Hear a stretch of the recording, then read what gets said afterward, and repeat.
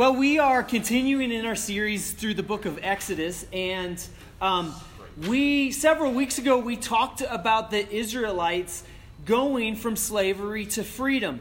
But the last few weeks we've had to talk about the things that we all have to embrace in order to truly be free.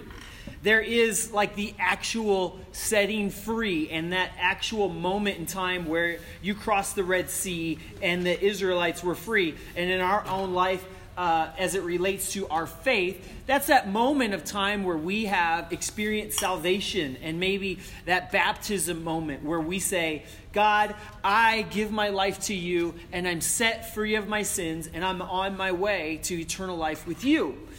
But there's things that will keep you enslaved or will keep you in the same place that you were before. And that's never God's intent. But it's a hard journey. And so 2 weeks ago, we talked about how we have to embrace grace in order to move from slavery to freedom. We have to embrace the fact that only God can save us. We have to embrace the fact that it's only God that can do some things for us. And that's kind of a denial of our own self-reliance and trusting in God and being reliant on God. And the Israelites learned that lesson through having to trust in God for water and food and safety and those just basic necessities that they had to rely on God out in the desert. Last week we talked about how we have to embrace community to be set free.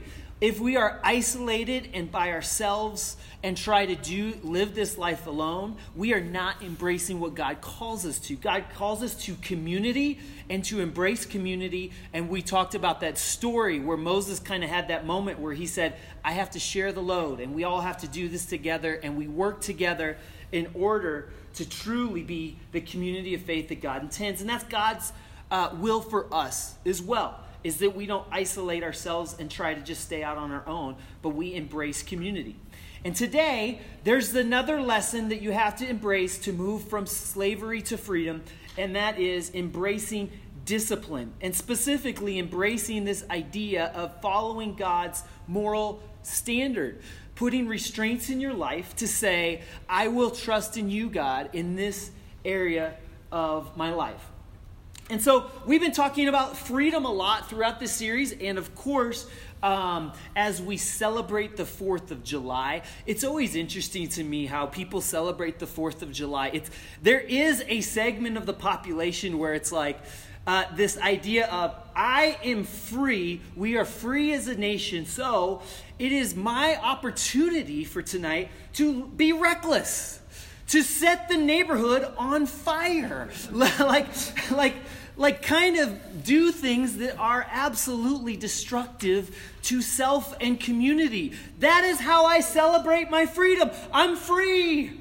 And it was interesting. I saw that there was one of the professional athletes that a few years ago blew a couple of his fingers off in a fireworks experiment that put out a PSA and said, hey, everybody, it's not very good to blow off your fingers. Be careful out there, okay? Be careful out there. And I went to a fireworks display myself, and we went out and we were checking stuff out. We were waiting for the official display to start.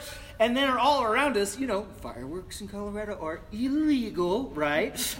People were expressing their freedom to go ahead and shoot off fire. And it's like, houses and stuff like that. It's not like, the little sparklers and stuff. I'm like, all right, do those little things. Little pop things you throw in the ground. Pop. Okay, that's fun. It's like people are out in front of their houses with like these giant cannons shooting them off. It's like, okay, this is not going to end well. I think it's one of those things that we've decided, hey, if we all break the law, they can't do anything about it. Let's celebrate our freedom by being reckless. And that is sometimes how we view freedom. What a crazy notion of freedom. Freedom is not living a reckless life that will potentially destroy you and others or harm you and others. That is not freedom. That is stupidity. Right? That's stupidity. And I'm not railing against you that maybe you bent the rules a little bit with the fire. Okay, but to use it as an analogy, sometimes we look at our life and say, I'm free. And we just use that as an excuse to destroy ourselves. How foolish. How foolish. That is not freedom. And that is not God's concept of freedom. And that is just kind of an immature, childish way to look at freedom. It's like the little kid that says, it's a free country. Okay, it comes with some constraints, okay? But sometimes we get into this mentality of freedom is recklessness. I do what I want. Nobody tell me what to do. That's not it. And we need to talk about that. And the reality is there will be things in life that keep you enslaved. Freedom is embracing the discipline and embracing the morality that God sets before us to keep us in a place where we are protected, safe, and living the fruitful life God intended for us to live. And so this is kind of how God approaches the Israelites. And this is kind of the foundational principles that really established the nation of Israel, the foundational principles that have established, human society as a whole, is moral constraints and agreements on what is okay and what is not. And so let's read those portions of Scripture today in Exodus chapter 19 and 20. So I'm going to start in Exodus 19, verses 1 through 8, where we kind of get the preview of what's to come in the what's coming in chapter 20 is the Ten Commandments. It says this: on the first day of the month, after the Israelites left Egypt, on that very day they came to the desert of Sinai. After they set out from, I don't know how to pronounce it, they entered the desert of Sinai, and the Israelites camped there in the desert in front of the mountain. Then Moses went up to God, and the Lord called him from the mountain and said, "This is what you are to say to the descendants of Jacob, and what you are to tell the people of Israel. You yourselves have seen what I did to Egypt, and how I carried you on eagle's wings and brought you to myself. Now if you obey me fully and keep my covenant, then out of all nations you'll be my treasured possession. Although the whole earth is mine, you will be for me a kingdom of priests and a holy nation. These are the words you are to speak to the Israelites." So Moses went back and summoned the elders of people and set before them all the words of the Lord had commanded him to speak. The people all responded together, "We will do everything the Lord has said." They were kind of lying there, but that was their commitment at that moment in time. We will do everything the Lord has said. So Moses brought their answer back to the Lord. So this is kind of the conversation that starts it. It says, I've done all these things for you. I have set you free. You are free. Now, if you follow me, if you trust me, if you obey me, you will have blessing beyond your comprehension. You will be a standout. You will be separated, a holy nation. You will have my blessing upon you, and it will be good for you. And this is the framework for which God always designs his moral code, is for our safety, protection, and provision, so that we will have the blessed life God intends for us. That's the point. And he says, this is what will happen, and it will be a picture to the rest of the world and the rest of the nations that this is the way you should live. And so there is a unique portion of Scripture. It's different than some of the things that we'll talk about next week.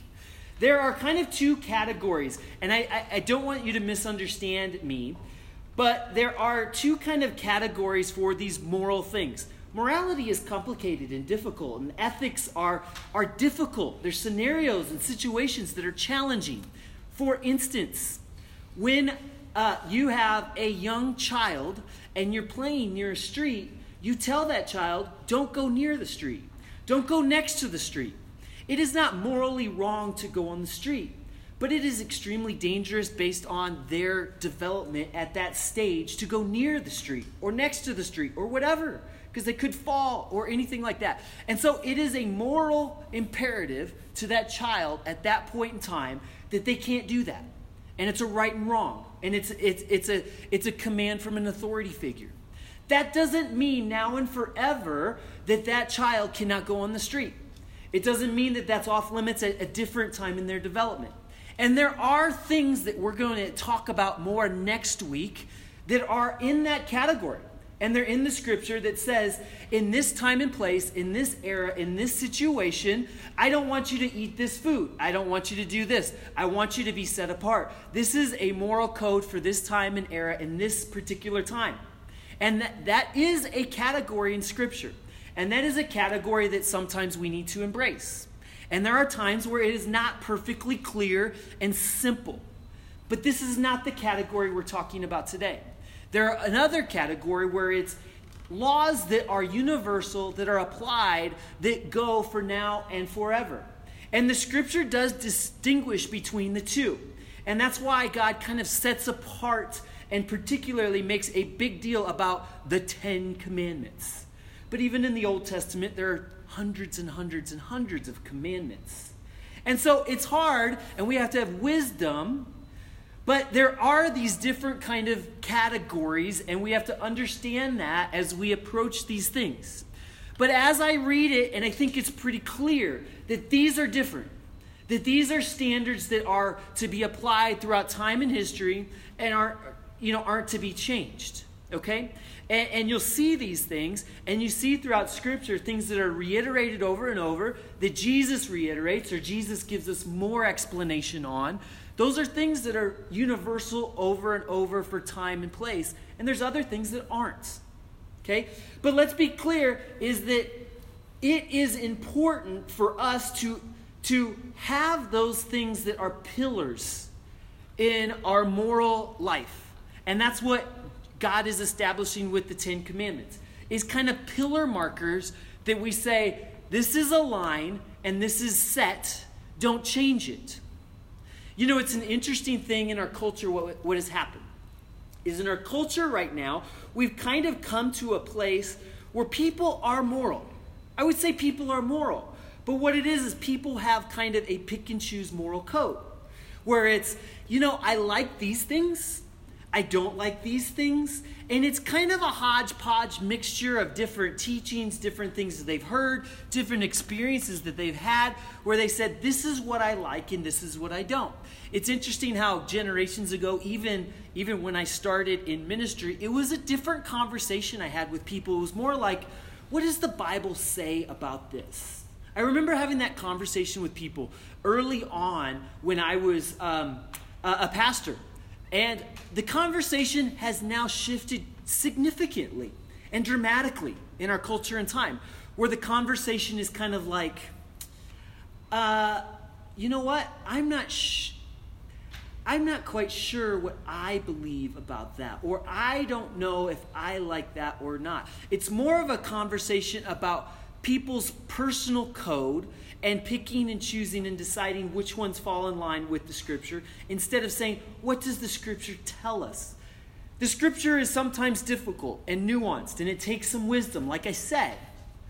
But let's be clear, if we decide in our lives to go down the road of pick and choose morality, here's what you're doing. You're deciding that you are essentially God. That's the decision you're making.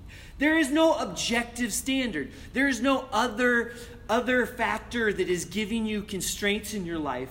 You are making up all of your own constraints. You're drawing all of your own moral lines, and you're deciding, I am the 100% arbiter of right and wrong. You are saying, I am the deity. I am in charge morally like that. And that's a problem. Do you understand why that's a problem? That is a problem because we can so easily, just like the Israelites said, hey, we'll follow whatever you have to say. And then we can so easily, when it's convenient to fit our own objective or our own life, just decide to change and say, I'm going to do my own thing. And essentially what that does is create a place where there is no objective. There is no right and wrong. There is no standard. It is what you choose it to be. And that is the culture we're in right now. And that is a difficult, challenging thing that God is giving to the people right in this moment, is saying, will you trust me with the moral standards that I give you? Not the ones that you would prefer. Will you trust me in that? And so that's the decision that's before us as well. Exodus 20 says this, and God spoke all these words. I am the Lord your God, who brought you out of Egypt and out of the land of slavery. You shall have no other gods before me. That is number one. Number two, you shall not make for yourself an image in the form of anything in heaven above, or on earth beneath, or in the waters below. You shall not bow down to them, worship them, for I, the Lord your God, am a jealous God, punishing the children for sin of the parents to the third and fourth generations of those who hate me, but showing love to 1,000 generations of those who love me and keep my commandments. Number three, you shall not misuse the name of the Lord your God, for the Lord will not hold anyone guiltless who misuses his name. Number four, remember the Sabbath day by keeping it holy. 6 days you shall labor and do all your work, but the seventh day is a Sabbath to the Lord your God. On it you shall not do any work, neither you nor your son or daughter, nor your male or female servants, nor your animals, nor any foreigner residing in your towns. From the 6 days the Lord made the heavens and the earth, the sea and all that's in them, but he rested on the seventh day. Therefore the Lord blessed the Sabbath day, made it holy. Number five, honor your father and mother, so you may live long in the land the Lord your God is giving you. The next one, you shall not murder. Then you shall not commit adultery. You shall not steal. You shall not give false testimony against your neighbor. You shall not covet your neighbor's house. You shall not covet your neighbor's wife, his male or female servants, his ox, his donkey, anything that belongs to your neighbor. Well, all of these take kind of some explanation and absolutely are in the category of truths that live on to our era today, but we need to absolutely apply them to the time and context we live in as well. But it's interesting how Jesus comes and frames these things and explains them even more and more in his life and in his teaching. Jesus sums it up into a clear little one-line statement that he gives us as the moral code for all things. That is the overriding principle that all of us need to remember and all of us need to know. And it really frames the whole Ten Commandments. Is love God, love your neighbor. Love God, love your neighbor. He said this is the code. This is the law. It sums up all of the law. And if you follow that, you will be fine. That's what the scripture says. And even later in the New Testament, it talks about, hey, the fruits of the Spirit, like love, joy, peace, patience. If these things are emerging and growing in your life, you are somebody that you don't even need to worry about rules or laws, because you will be guided by these principles and these things will come naturally to you, because amongst these things there is no law, because your heart is pure and you're following God. And in many ways, rules and laws are for the immature. You know that? Rules and laws are kind of the first step. Rules and laws are to get things in order. And rules and laws expand and expand when people do stupid things, right? There's, when you start doing all kinds of different, if you build something in your house, if you start to do anything in our culture, there's a law for everything. Why? Because somebody did something stupid at some point in time, and now we got to make a rule for it, right? And the reality is, life would be much better and simpler if it was just guess what? Love God, love your neighbor.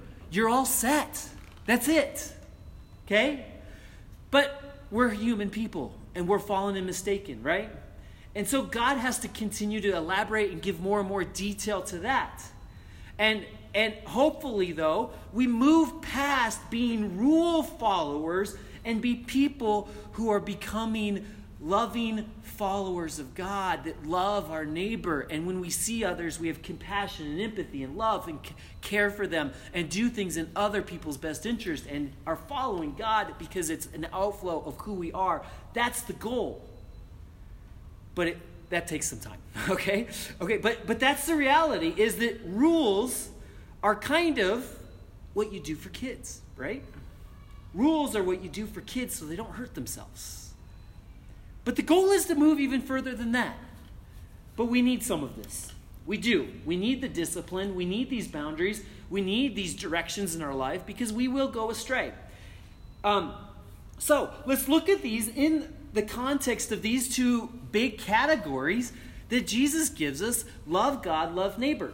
And the first 4 of the 10 commandments fall under the broad heading of love God. And some of these in particular, you look at the rest of the list, it seems pretty straightforward and simple, but these ones to us seem a little bit foreign or don't seem like they should be included in a top 10 list, right? But understand that the code, the idea, is not just how I treat other people. The code is how I frame my life. And if you don't start with love God, if you don't start with my objective truth is to follow the creator of this universe, you will be led astray. And so there's 4 principles in the category of love God that frames the way that we think about and treat our relationship with God to make sure that is a priority, and we say God's the objective truth and God is what we follow first, and the outflow of that is how we treat others. And so let's go through these 4. Is the first one, no other gods. And I kind of put my own commentary here. So these are not as etched in stone as the ones that Moses came down, but it kind of gives us some explanation within our context of these general principles and how it applies to us. Is that no other gods it's really important what we believe about God, how we think about God. Do we believe there's lots of deities out there that are competing for our attention? Do we believe that there's, and this is how many cultures have been framed, that there's lots of different frameworks, lots of different ideals that we could follow and would be still good and still would be fine? And the scripture tells us there is one God. There is one way. There is an objective truth.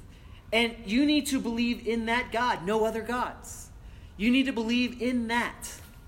And that will guide your decisions and your trust moving forward. If you're divided in that, you will really not be able to have any kind of objective code moving forward with anything else. It's putting that faith in God. And that's how we kind of come to God in the beginning. God, I put my faith in you. God, I believe in Jesus for the forgiveness of my sins. God, I believe in you. That there's not other gods that we put up there. I think most often in our culture, it's not like following like the Egyptians had their hundreds of gods, the god of the sun or those things. That's not our culture, but it is us battling, will we make ourselves our God or God our God? That was an odd sentence, but you understand that context. The second thing, no graven image. Interesting and can be taken a lot of ways, and one of the hardest to kind of put into our context in our world. But the picture that I would give to you today, and we can talk about it, how different churches have dealt with this down through the ages, is how we worship God, how we communicate about God is pretty important. So number 2 and 3, how we worship God, how we speak about God is critical. Like we worship God within God's own pictures, what God says. We use the scripture as our guide. We don't make it up as we go. We don't put our own images, our own spin, our own stuff. Quite frankly, as we begin going through the book of Exodus, sometimes I want to read stuff through and I want to do my own edit on it. We all do at some point in time, right? We want to do our own edit and say, this is challenging. I don't know what you mean by that. I don't know why this is that. I don't get it sometimes. Is we don't decide what God looks like. We don't put our own spin on that. We are seeking to worship God on God's terms. We are speaking about God on God's terms. And that third one, where we're not misusing God's name, is I think a value that has been a little bit lost as well in our casual culture. Throughout the Old Testament, there's always words about the fear of the Lord.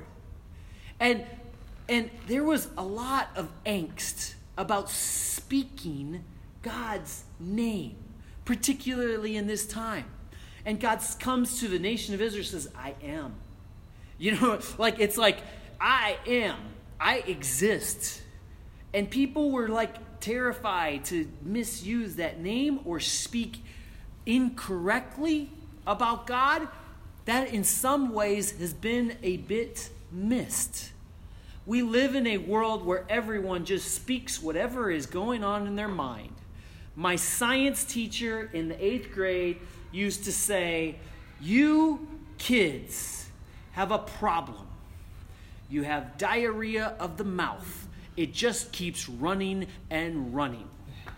I know that's pretty vulgar, but that's how he would get his attention of 8th graders when they were speaking out of turn.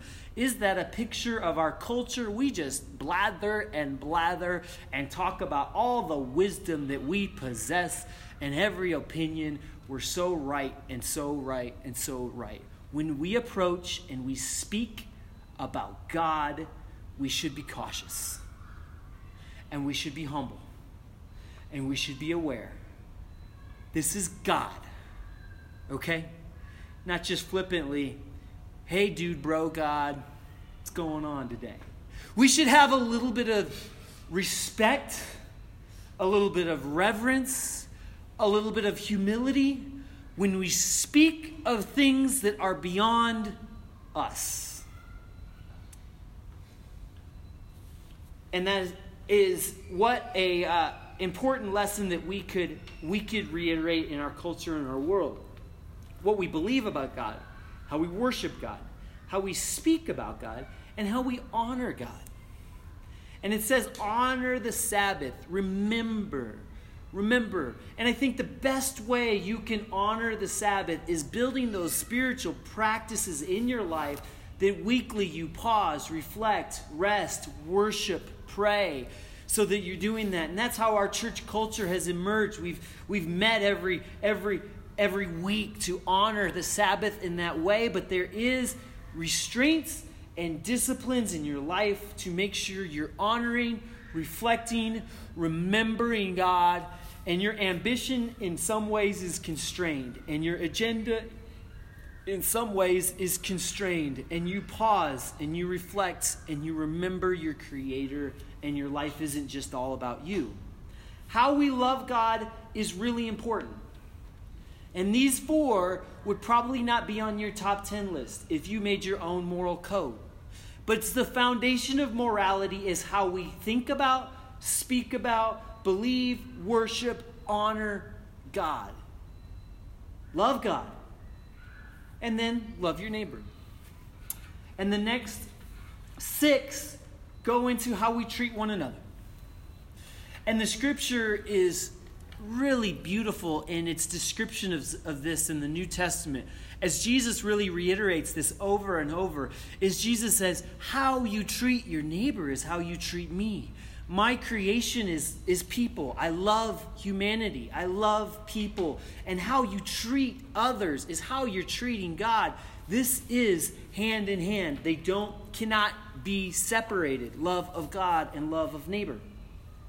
And God gives us these big principles that can fit into lots of different decisions we make in our morality in life. How we, father and mother, honoring our father and mother, our family unit. How we treat those who are closest to us. How we honor and respect.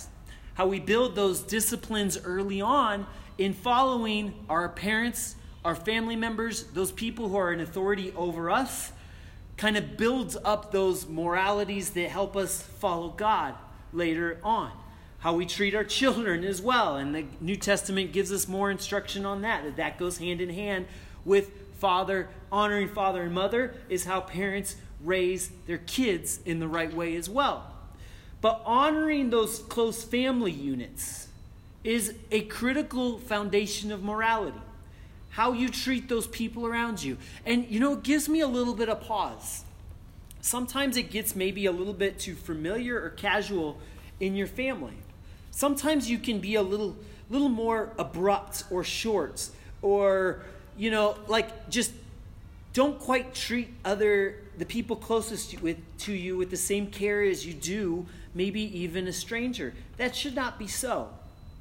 We should treat other people, our family, as a precious, wonderful gift from God, and it is the number one priority we have as far as what we do morally is how we cultivate those key relationships in a way that helps us all thrive and go towards God.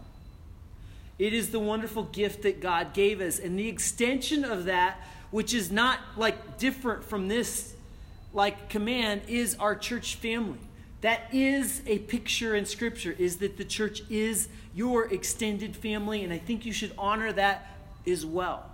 You should honor these relationships and say, how can we together cultivate and move this forward and love and care for one another? And that's the foundation of morality. How could we, as the Scripture even says, if you don't take care of those close to you, you don't have any moral compass.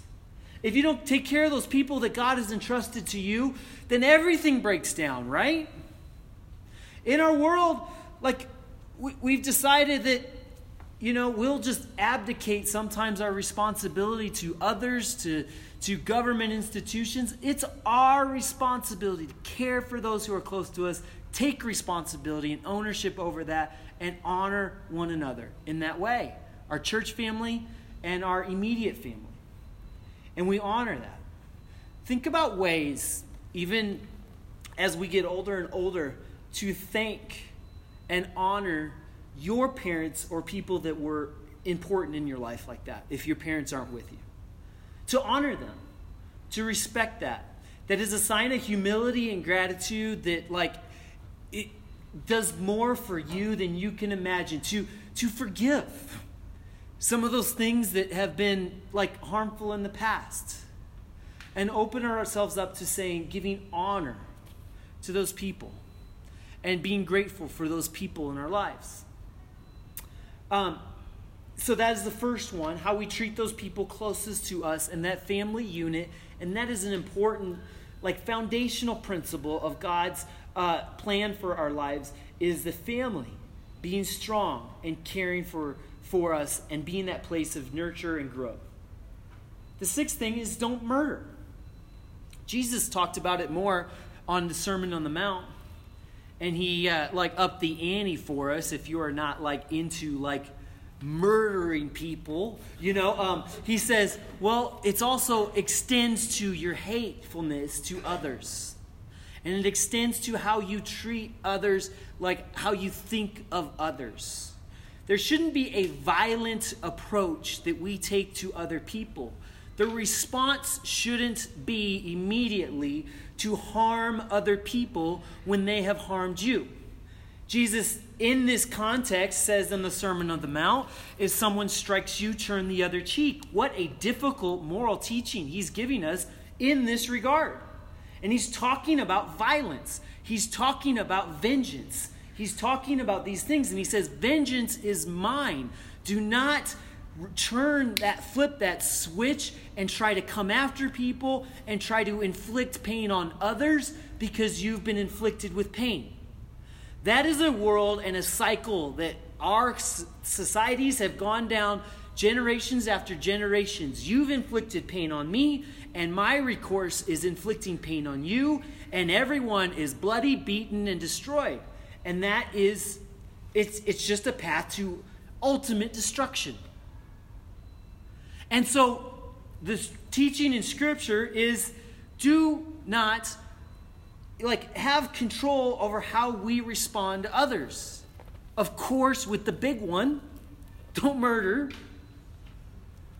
But we can extend that beyond and come to a point, if you want to think about loving your neighbor, our inclination should be, and this is so hard, this is so stinking difficult, our inclination should be love. Our feeling should be love towards others. Our feeling shouldn't be hate and vengeance. And this is a tough one. There are people in your life that your first feeling is, I don't want things to go well for them. You may have moments like that where, a little natural consequences in life right now, I wouldn't mind seeing that, right? I wouldn't mind seeing them kind of learn a lesson, right? Well, we've seen in Scripture, if you don't follow God's laws, that will take place, okay? So just relax, all right? It is not our duty or our view to try to inflict that on others, and we should never be people like that. We should always look at others with hopes of redemption and hopes of love. We should always look at someone who is enslaved in sin and destroying their own life and hope and pray for them to find some peace. When you look at others, even the most violent, even the most vile, even the most godless people in this universe, we should not hope that this continues and they just go down into destruction. We should hope and pray that there's a moment in time where they see the error of their ways, cry out to God, and find something that changes. And if our heart isn't filled for love of others first, something is missing. Something's missing. Even our enemies. And that's what Jesus said. It's easy to love the greatest guy on earth. You can just imagine me right now. If you need someone, I'm just joking. But your best friend, love him. Your dog that greets you when you show up, I love that dog. How about your enemy? And that's where the rubber meets the road, right? And that's what Jesus says.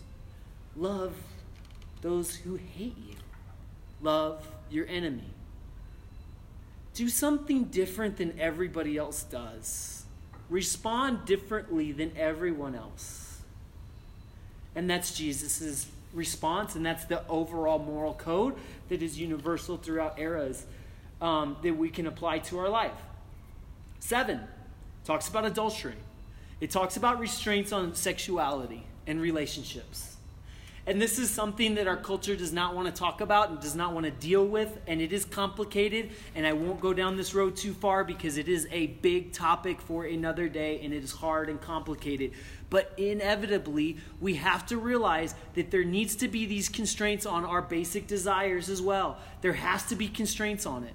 And we all understand to some degree that there has to be constraints, but we tend to make our lines based on kind of what we would prefer. And there has to be constraints on the sexual relationships and morality in this way. And God gives us those pictures. And God gives us the picture of, have no other gods before me. And make the marriage a holy, exclusive union and combines kind of those two pictures. And throughout Scripture, this is a picture that is over and over as it says, just like man will, men and woman will be united together as one flesh is kind of the picture that you have no other gods and it is an exclusive thing. Imagine the chaos that we have kind of gone down in our world and our culture just to say, free reign, whoever's harmed, whoever's hurt, whatever happens as a result of that, doesn't matter, free reign. That's painful, and it's destructive to people. How painful. And God has constraints on that, and his constraints on our desires. And we all have desires, right? We all have desires. A desire is not an excuse for us to say, that means it's okay. There's constraints on all of our desires. Yeah, I want to pizza and ice cream every meal, every day. But there needs to be constraints on those desires that will destroy me. And so desires are not Desires are part of humanity and part of what God has put in us. But we are sinful, and our desires are also sinful sometimes. And there has to be constraints on it. And there has to be parameters, and there has to be constraints on what we do in these relationships. So sexuality is an important, difficult, destructive thing in our culture, in our world, and it always has been. Think of trying to strive and move towards being someone who is pure. In doing that, thinking of this as a beautiful gift that God has given us for, love and binding together that family union in a profound way. And all the things that tear it apart, that's where kind of the conversation begins, right? And it is so sad to think about all of the snares that have come up in this area of our lives now. I think about my own kids, and they have devices that they can have access to visually look at things that are not going to help them in their life, are not going to bring them together and help them have good, healthy family units and constraints on their desire. We are in a free-for-all world that has just told us it doesn't matter how we think about, how we treat others. Remember, there's always a person on the other side of images that we that are out there everywhere. There's a person on the other side of every sexual encounter that takes place. And these things are destructive and terrible. And if society just decides there's no constraints, there's a lot of losers in this game.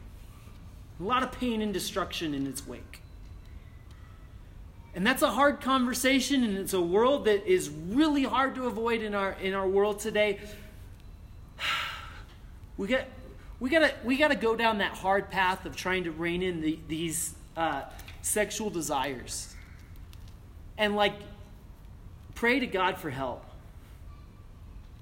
So God tells us that there are constraints on these desires. Number 8, don't steal. Be mindful of other people's property. And actually, number 10 kind of talks about this as well. But we can't take things from others. And this broadly applied would also how do you deal with people? Do you deal with people fairly?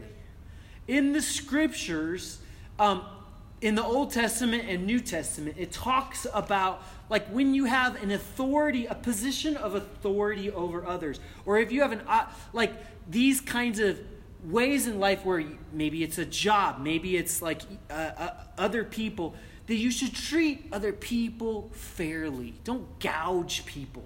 Don't just take everything for yourself. Later on, and it's part of the principles we'll talk about next week, there's provisions that God makes in scriptures for those who are poor.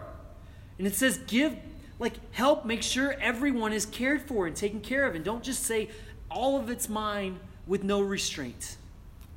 But, don't steal. Okay? Got it? Okay.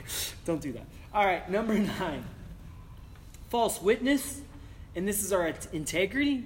This goes to our words. Not just about how we speak about God, but how we speak in general. And I think this can be applied broadly to lots and lots of things. How we speak of others is really important. Is it going to harm others when we speak ill about them? Are we a person of encouragement or a person of destruction with our tongue? Because you can be one or the other. You can be both.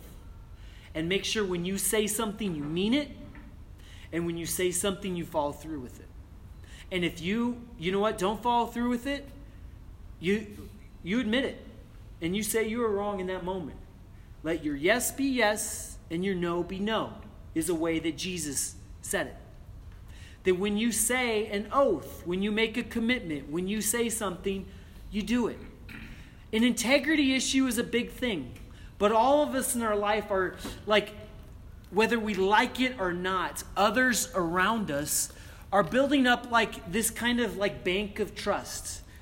Is this a person that I can trust, that when they say something, that they will do it, that they will follow through.